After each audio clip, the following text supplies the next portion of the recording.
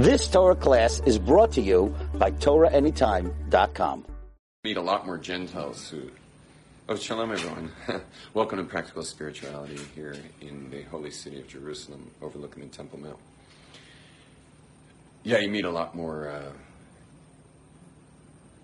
Gentiles who recognize who we are than Jews willing to recognize who we are. So that's the way it is. Today we're talking about the secrets of God's name, so we got to get straight to the board. Do we have a black pen around? It doesn't look like it. Just going to make some lines with a black pen, but yeah, totally. Also, I'm going to flip this camera around just so it looks straight, otherwise it's going to come out backwards on the thing.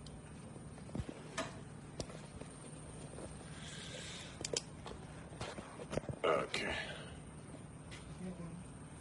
We're good? Hope I put my phone on Do Not Disturb. If not, it will get interrupted once in a while. So with lack of a black pen, so that's cool. So what I'm going to create is the top of the line, and then this is the base line. And with every letter, you have letters that are, are telling you stuff about the top, it's telling you stuff about the bottom.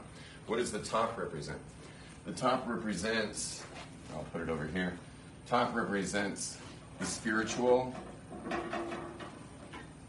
and the bottom represents the physical. And so what happens with all Hebrew letters is they're telling a story, they're pictorials. And the pictorials have to do with heaven and earth. They have to do with spiritual realms, and they have to do with physical realms. Now, the spiritual realms are going to be up in the upper regions, and they're going to have to do with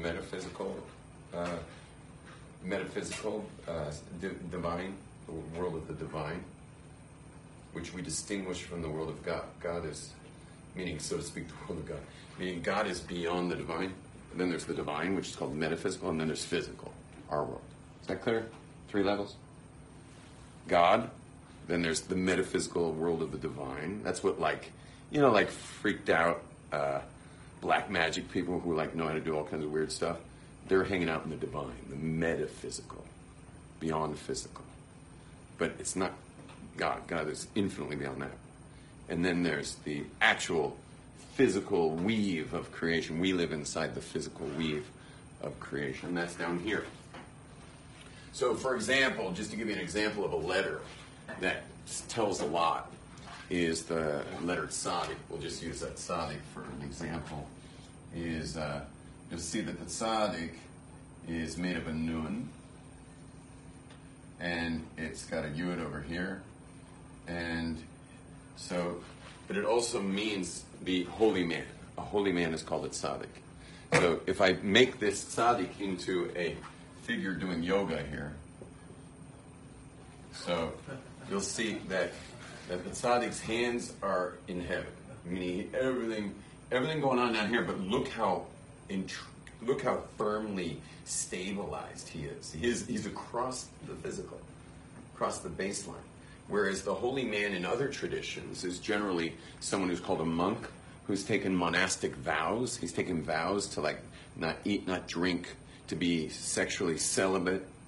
There would be, in what Judaism would call a monk, would be a yud. A monk is a yud. So a yud looks like that. And that's a yud. And that would be a monk. That's a holy man for the Gentiles. A holy man for the Jews is totally in this world. You realize that if there was a holy man in the Jewish world who wasn't married with children, he would be not taken seriously at all. At all. He is not a player. You got that? He's not even a player. People may respect his judgments in Torah and law. People may, study with him, and he may teach people, and people may even fill his classroom. But he is not a player until he's in this world. And when you're in this world, well, you got to start to scramble, because in this world means married, and in this world means, once you're married, and we're not exactly big into birth control around here. So married brings kids, and now you got kids, and now the holy man's got to go figure out how he's going to pay for all that, which means he's going to be interacting all over the place with stuff that we usually save holy men from. You understand? We usually save holy men from those kinds of interactions. But the holy man has to interact. He has to be totally in the world. Is that clear? So this is already teaching us so much. You get how do you see how letters are pictorials and they're teaching you wisdom? Are you guys getting this?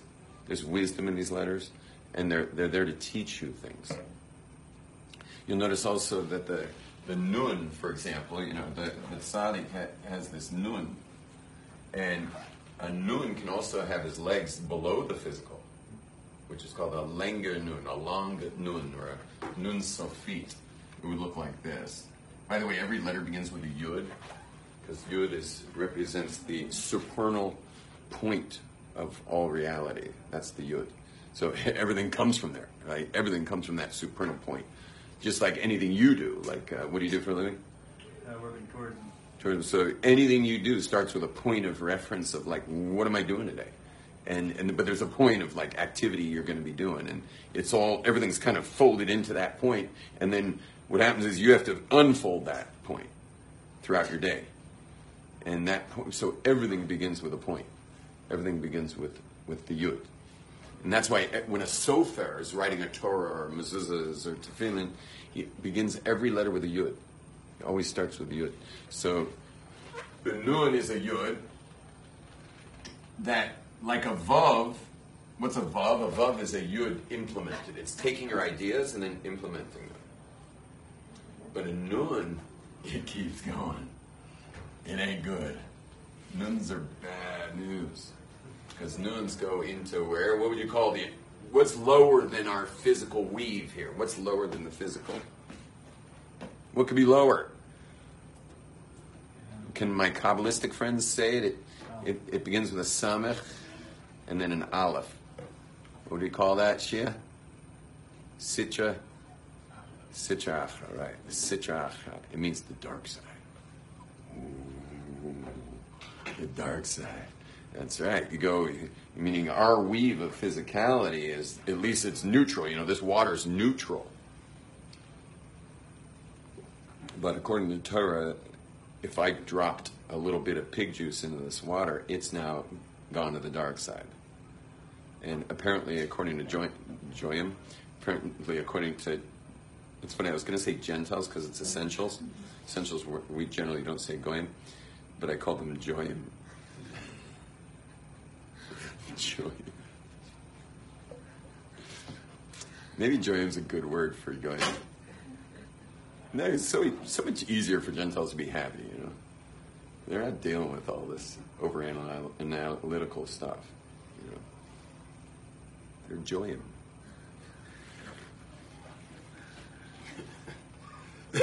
Apparently they would enjoy maybe a little pig juice in this water. But went down the wrong pipe.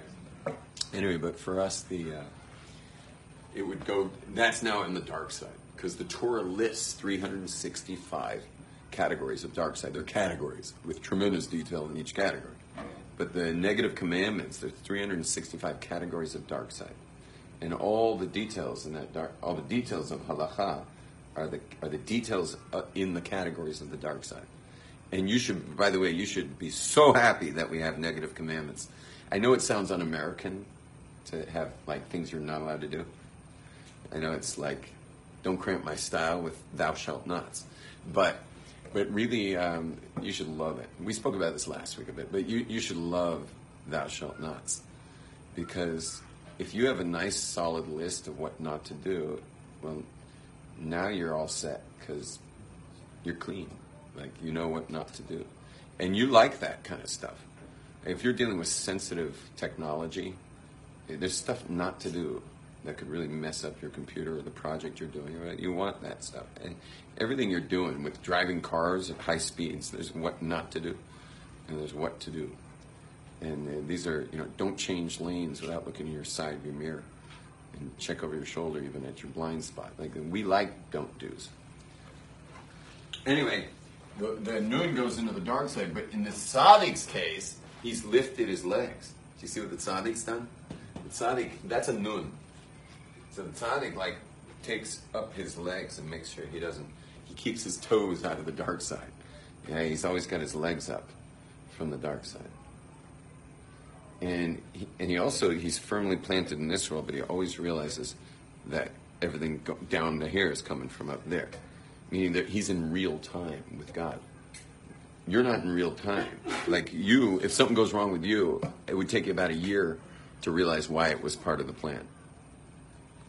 You know, it might take you 5 days. It might take you half a year. I don't know. People have their lag between stuff going the way you didn't want it to go and your recognition that it's part of a plan.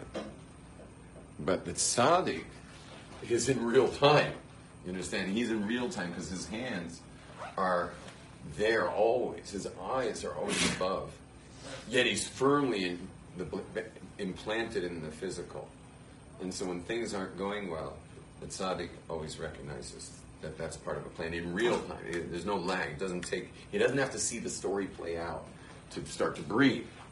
Whereas the rest of us are like, till we get things resolved, we're not able to chill. The tzaddik's always chill. And some of you probably aren't thinking about this just because you're sitting in this classroom not thinking about much. But there is a major issue today in the modern world with anxiety.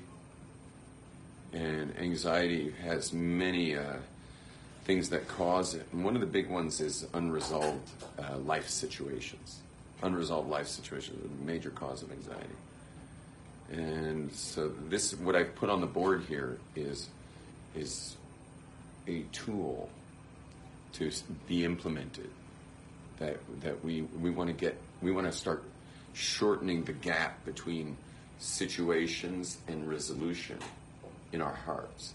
Now, a situation doesn't have to be resolved for us to know it will be resolved. It's going to have a resolution. It may not even be a favorable resolution, but it's God's will.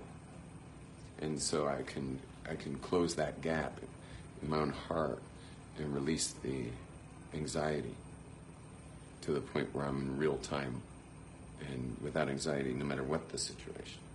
You get the goal? That's a goal for all of us because we don't want to be part of a generation of people who are suffering from anxiety. Clear? Cool. Well, this class is not called Understanding a Tzaddik. This class is called, I don't even remember what I called it. Anyone know what I called this class? The Secrets of the Name of God. Yeah, the Secrets of the Name of God. So let's go into that. That was just to get you warmed up. So what we're going to do is we're going to put the name of God up here. There's the Yud. Remember, everything starts with a Yud. I'm going to put a little character here so that we can erase it, because you're not allowed to erase the name of God. So I'm going to fill a space and then add another letter after. Clear? So we can erase it. Otherwise, you're not allowed to erase it. Or bring it into a bathroom, or be naked in front of it. It's a whole deal. Okay. And then we got the Vav, which we already discussed. And then we got the final Hey.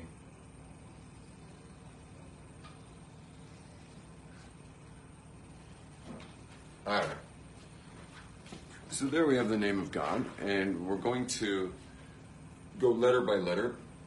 And what I'm going to ask from all of you is to make blessings today, and to at least once or twice throughout the day, the rest of this day, is to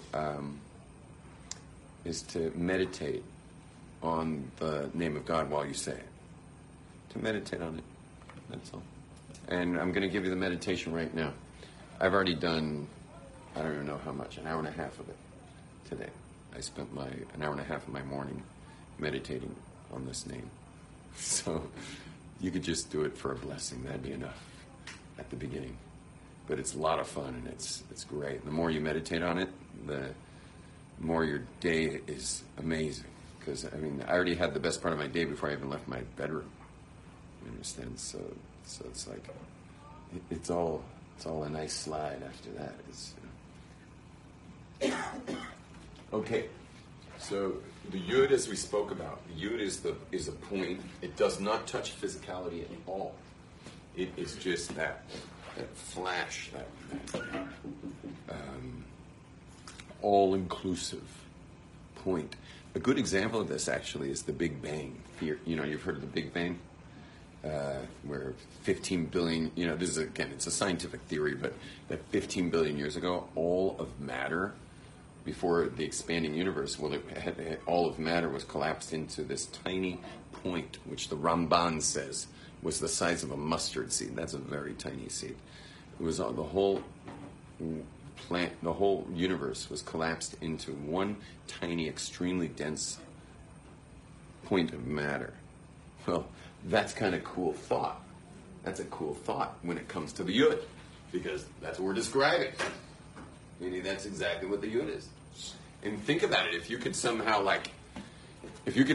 click on it like an icon on a computer, if you could click on that point, it would open up the universe. And then the website it would take you to would have like pine trees and sharks and orcas and rivers and volcanoes and Yosemite Valley and Joshua Tree National Monument and the Swiss Alps and all the people in your whole life. And I can imagine it all in that point. But in that point, everything is totally wrapped into pure potential. Because there is no world. It is just pure potential. And that is the yud. That is the yud. And it's amazing how the physicists, the number one theory to this day, even though it's a pretty old theory, I was raised being taught the Big Bang Theory as a child. And here we are, decades later, and it's still considered the number one theory out there as far as science is concerned. And yet the first letter of God's name is all about that. But the little difference is that at least the physicists say it's a point. There was an actual point, meaning you can touch it. Whereas, can you touch a yud? Remember that? Can you touch a yud? This is an untouchable reality. This is a total. This is purely, and the reason I'm touching my forehead here is because it's this point of your idea that you, whatever you want, you feel like dairy. Like you feel like dairy. You just need some dairy. Probably need calcium, and society brainwashed you that that's dairy. I mean, your body needs calcium. Your brain's saying dairy. Really, what you should be doing is sticking a spoon into whole grain tahina, which has the most assimilable calcium, and pop some of that on your tongue, which will take you about half a minute to deal with, because it's so thick. And but it'd be a lot better than dairy, because dairy is probably one of the worst forms of calcium. It's got a lot of calcium, but we lack a certain enzyme to break it down properly. We don't assimilate it so well. So so if you're feeling like dairy, you're probably just brainwashed. And what you really need is some calcium.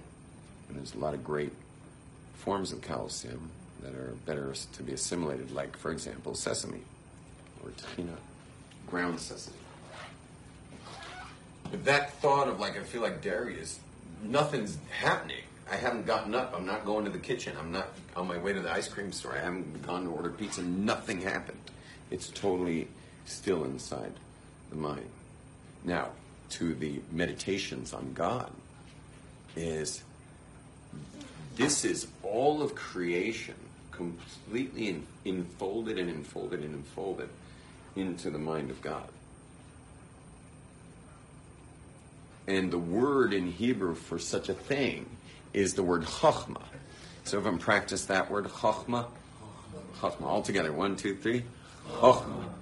Okay? Everyone said it? Chachma. We sing it in our Bar Yochai song, Yud Chachma Kaduma. Okay? We say in the famous song about Rabbi Shimon Bar Yochai, the author of the Zohar, who's buried at Miron. When you're in Tzfat, you're overlooking his tomb. That's the bright lights in the mountain, in the middle of the mountain. If you ever had Shabbat in Tzfat. Anyway, It's called Yud Chochma Keduma. Yud, that's the letter. Chochma is this totally enfolded, condensed point. And Keduma means preceding, primary. It's a primary reality here. Before there's been a secondary anything, it's a purely primary reality, the Yud in Chochmah. But as I said earlier, none of us get anywhere without it. I mean, you can't start your day in touring with, you lead tours? Yeah. Or you have a company? Both. I plan and I take people on. Nothing's going to happen without that. You don't get to that stage of, which might have been years ago, by the way, that you one day just woke up and said, I got to make a living. I love taking people around. I get to see the land of Israel fresh every time I take a group somewhere. And you may probably love the land of Israel. Actually, I'm new here. I'm doing it in Costa Rica. Oh, really? Yeah. Wow. Really? It's amazing. No, because my next, I run an international seminar. We have executives, and I take them international trips. We all go together to beautiful places. So our next trip's Costa Rica. Awesome. Yeah, you'll give me. I actually never been to Costa Rica. It's one of my bucket list places. You will love it. Amazing. Okay, and I'm also a surfer. So in 3 weeks, I get to make the date for the Costa Rica trip. So just wait. Yeah, I'll tell you some stuff after class. There's a lot of different places for you to see. Excellent. And surf. When I went to exotic countries to surf, how much of the place do you think I saw? like nothing. I go to France to surf for 2 weeks. I get on the airplane home, and people are like, the guy sitting next to me is like, what do you think of the Eiffel Tower? And I'm like, dope. I knew I forgot something. Now, the Yud is... nothing happens without it. You got to have it. Now, we're moving on to the Hey. The Hey of God's name. Now, Hey, I can't explain to you exactly why right now, but Hey represents dimension. Hey is dimensional. I bet Moshe Langer could probably share something. I don't know what would come to, but let me know if it does. How Yud suddenly, because there's no dimension in the point of Yud. Chochmah has no dimension whatsoever. But the Hey is the dimension of thought. Now, you guys probably wouldn't think of thought as dimensional, but it is dimensional. Let me give you an example. I feel like dairy. That's the Yud. What's the Hey? Well, maybe I should have yogurt. Maybe I should have milk. Maybe I should have a cappuccino. Maybe I should have pizza. Maybe I should have ice cream. Maybe I should have a teaspoon of sesame. Do you realize that's dimensional? That's thought in all its dimension. Or I want to build a home. Well, what kind of home you want to build? What style of home you want to build? How many stories you want to build? How much budget you got? What kind? You're going to be using real stone, or you're going to be using something that looks like stone? Is that called parquet or something? What are you going to be using? Well, is there a home yet? Has there been any implementation yet? Nothing. This is all still in the mind. Now, you're probably, what's your name? Justin, you mind I'm using you for all this? You're probably much more in the Hey than the Yud. The Yud might have been, you spent more time in the Yud when you decided what you want to do for a living. But the Hey is probably where you're spending a lot of your time, and you're making plans for people. That's all in the Hey land. How much time they have, how much money they have, what parts of the country can we hit. That's all Hey stuff. Nothing's happened. They haven't arrived yet. They're coming in for a month. So you're in the Hey zone. Well, let's go Big Bang for a second. So you got Yud is just everything encapsulated in the point. But remember I said when you click on the point and it opens up the website and there's the pine trees and the shark and the orca and the Swiss Alps and Yosemite Valley and all the people, all the things. That's all in the hay. Everything that's ever happened in creation is in the hay. It's also in the yud, but the hay is where it all gets fleshed out. And so when God creates the world, he's fleshing out the world before he makes it. It all gets fleshed out. And that in Hebrew is called Bina. Everyone say the word Bina? Bina. Together, 1, 2, 3. Bina. What was the first one? Chochmah. And now we got Bina. Chochmah is called Av, father. Why? Because just like a father, like the man, sends out a seminal drop. He sends out a seminal drop into the mother, who's the Bina, which is called Aim, mother. And she takes that drop, and from it forms an entire life. From it. Now, within that drop somehow is life. But it's just totally in that point of Chachma. And this is why a man, when intimate with his wife, has to have his mind in the clearest of places, because when he sends out his Chachma into Bina, welcome. When he sends Chachma into Bina, please sit. We need a table for two. Moshe, mind joining this guy here? Or join this lady here? Or join Moshe and Moshe. Yeah, I know, I realize. Wait, no, I got you a table together. Okay, whatever. I don't like to break up husbands and wives. No. I'm busy keeping them together, usually. It's a rabbi's job, you know. Keeping couples together. Not simple. Especially when she's crazy. Or when he's irresponsible. And when you got crazy and irresponsible together in the same home, whoa. I'm in the middle of a crazy husband, or a crazy woman, irresponsible husband situation. I still have not one divorce. 27 years counseling couples, not one divorce.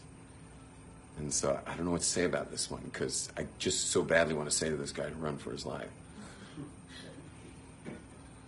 But he'd never be able to look himself in the mirror if he doesn't get responsible, because maybe she's crazy because he's not being responsible, and it's making her unstable.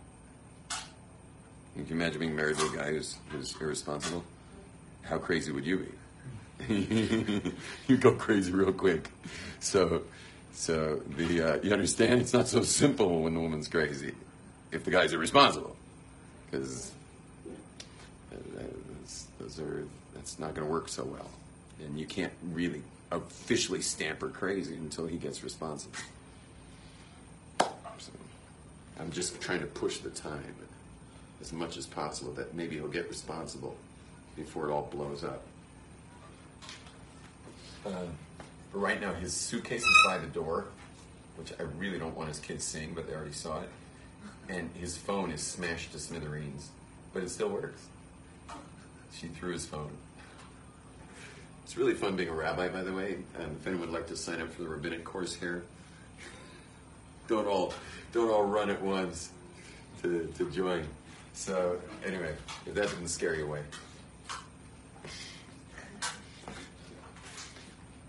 You should know, when us rabbis make blessings under chuppahs, wedding canopies, we're like holding our breath the whole time. We're like, oh boy, here we go. It's like, are we sure we want to go through with this one? And then, and I always tell couples that mazel tov on getting married, but rabbis do not celebrate marriages. We celebrate anniversaries. Because anyone with a pulse can get married. Question is, can you have 30 or 40 anniversaries? Can you keep things buttoned up for the long haul of your married life? That impresses rabbis. Getting married is not impressive at all. Okay, that's just Darwinian. That's anatomy. But staying married, that takes a man and that takes a woman. And that takes serious people. And so rabbis celebrate anniversary. We don't celebrate weddings so much. Now, Anyway, but the Yud, when you click on the Yud, you get to the Hey. The Hey is Bina. The Yud is the seminal thought, and Bina is the fleshing out of that thought. You realize it's thought and dimension. Because if you want to build a house, well, you're going to have to figure out a lot of details out before a tractor comes and clears the land. Tractors aren't clearing the land until there's a lot of things thought out, and eventually it becomes a blueprint, which is called Das, by the way. The term Das is the blueprint. So Chochmah is the seminal thought. I want to build a home. Bina is all the details of what kind of home and all the myriads of details of building a home. But Das is, everyone try the word Das? Das. If you're Sephardi, you can say dot. That's okay. But otherwise, it's Das. And that Das and dot is the blueprint. That's the final decisions. And so that's called Ben, son. So there's Av, father. That's Chochmah. Bina's aim, mother. And by the way, Abba and Ima are Aramaic. That's not Hebrew.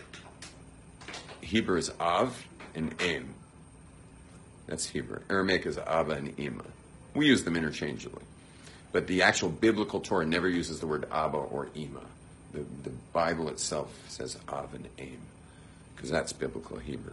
So Chochmah is Av, Bina is Aim, or Ima, and Dat is Ben. It gives birth to a blueprint. You get that? Like, when you finally decide what you're doing for the day, Moshe, that's Das. That's clarity. Like, this is what I'm doing.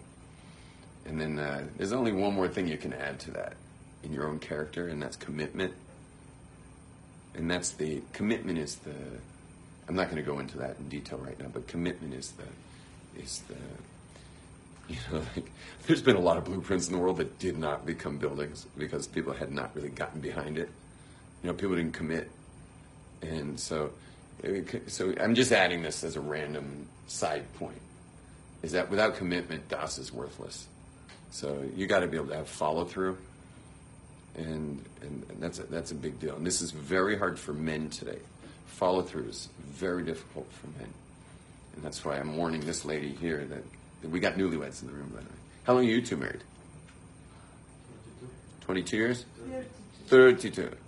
I'm married 23 years. They're married 3 months, this couple behind you. 3 months. Fresh.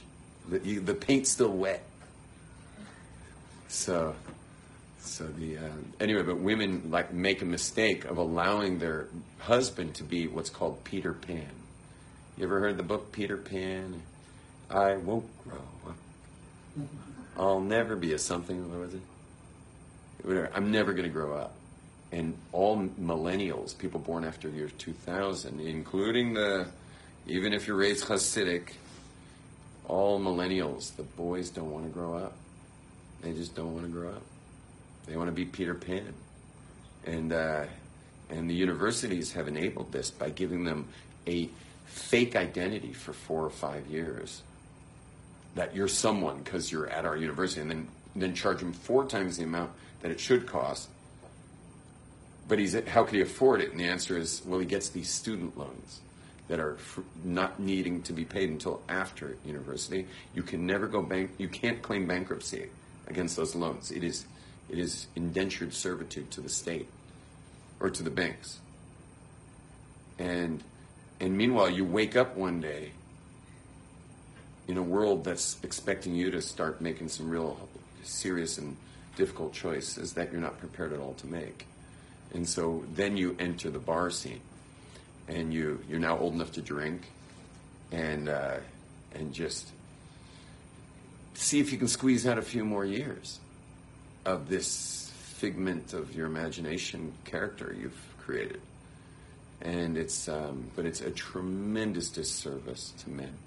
These years of Peter Pan, never growing up, and trying to live in a fantasy land and somehow find Tinkerbell. And I'll find Tinkerbell, but Tinkerbell doesn't exist. She's a fairy. Fairies disappear as soon as you touch them. And so they wind up single in late 30s. No one has any patience for a 30-year-old who hasn't figured out what he's all about. Society has no patience for anyone over 30. How old are you, Jared? 24. 24, you're on the edge of patience. Like, you still got a pretty wide world, but you're going to have to make some sacrifices of the wideness and get good at something. And people will pay you for that. And you'll be a responsible man who's committed to things. And your wife will feel stable. And you will feel like a respectable human being. And it will bring deep meaning to your life. You'll have context for your existence. But what happens to Peter Pan is he refuses to sacrifice any of the wonder of possibility out there for who he could be. But then once you hit 30, society's got no time for you. And any woman who would marry you isn't worth marrying because she must be out of her mind. Because why would she marry someone who's never, who's Peter Pan? Why would she marry a little boy in a tutu? And so our job is men have to be at a certain age, as young as possible, but certainly if you're hearing this in your late 20s or 30s, you have to be dead serious. You have to be dead serious about stuff. And just slaughter everything that's possible and get real about what's actual and get good at something. It doesn't matter what it is. Get good at plumbing, get good at building, get good at math, get good at accounting, get good at, it doesn't matter what you get good at, because as long as you're good at it, people will pay you for that. And you will feel self-respect, and your wife will feel safe, and your marriage will be good. And the warning to women, like these young single ladies, is don't enable Peter Pan when you get married to stay a boy. Don't enable Peter Pan to stay this kid, but gently help narrow things down to what he'll be good at, and then let him actually get busy with things.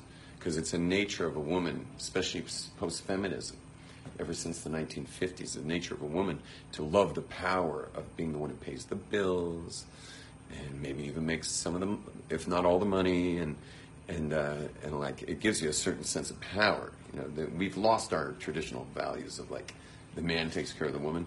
Young women like feel a sense of power that they're paying the electric, they're paying the water, they're paying they're dealing with the insurance company, they're dealing with everybody. And Peter Pan, meanwhile, is like,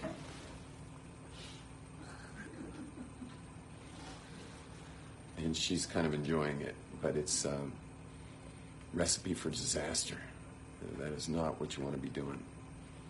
And that's not going to have a good long-term effect on marriage or on anybody. And so, whatever. I'm done with accountability. We're back to our Kabbalah class. I'm really teaching a Kabbalah class, but I just gave a very Jordan Peterson-esque discussion on accountability and early marriage. You can always click on Jordan Peterson on YouTube and watch hours and hours of these subjects because he's the number one guy on this topic.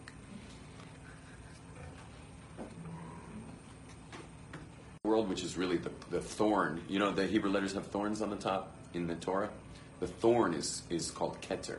It's a crown on the letter. Keter means a crown, and that's Keter, crown. Everyone try the word Keter together. Keter. Keter means crown, and Ashkenazim say keser, but that's the crown. And think about the crown's not even on the head; it's above the head. The crown. Well, what could be above your head?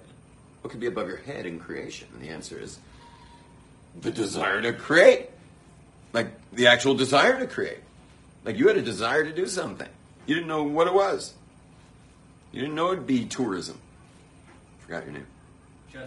Justin, you didn't know it was going to be tourism, but you had desire. There was a fire in your heart,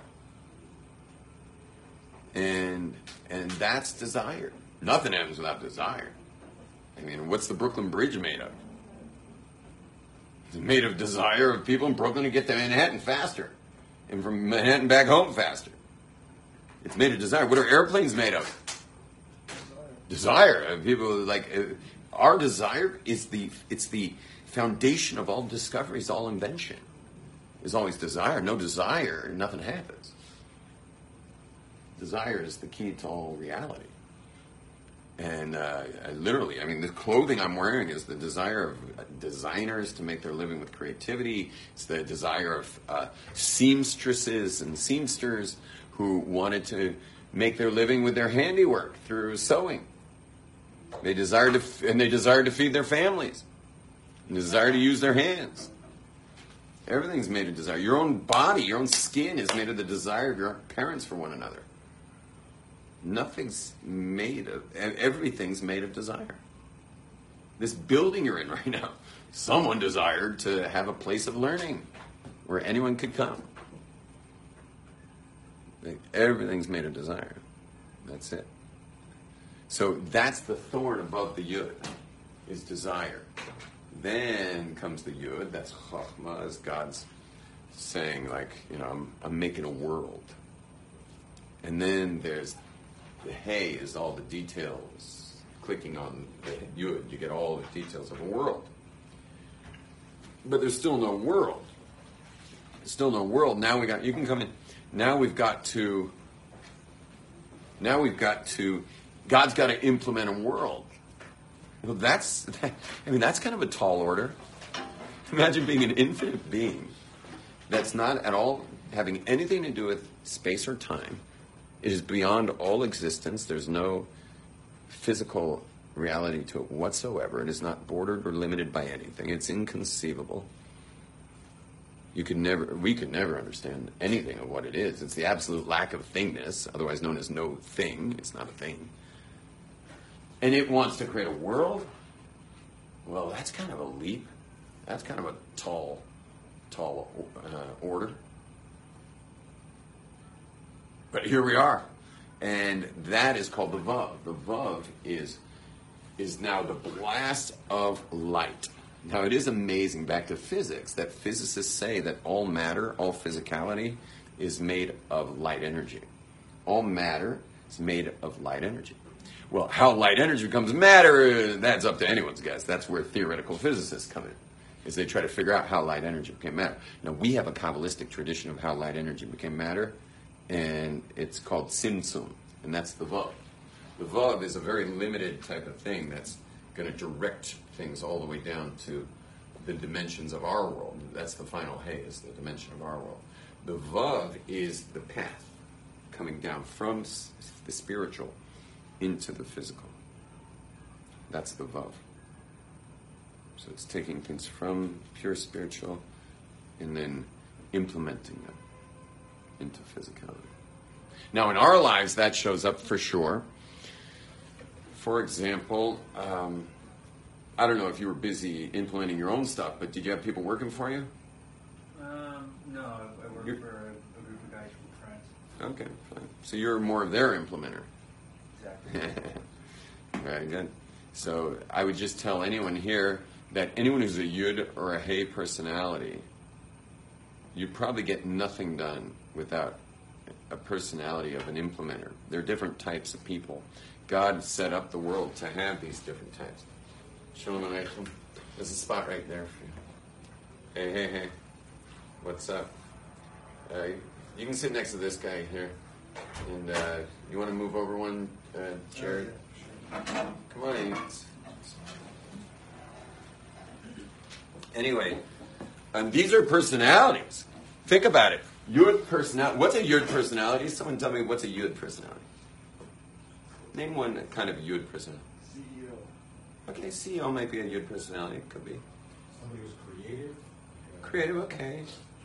Founder of like a cause. He's not a doer. He's definitely not a doer. He's a belly button starer. What's that? Founder of a cause. Founder of a cause. An inventor. An inventor, someone who just comes up with great ideas. That's a Yud personality. He's a dreamer. He's a visionary. Those are all Yud personalities. Those are Chachma personalities. And then there's Hey personalities. Tell me, what kind of person would be a Hey personality? Yeah, probably more of a CEO would be a Hey personality. Planners, good. Business. Consultants.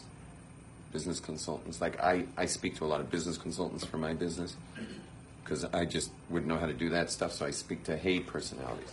They take my seminal Yud, my ideas, and then they implant them in their Bina brain, which fleshes out my idea.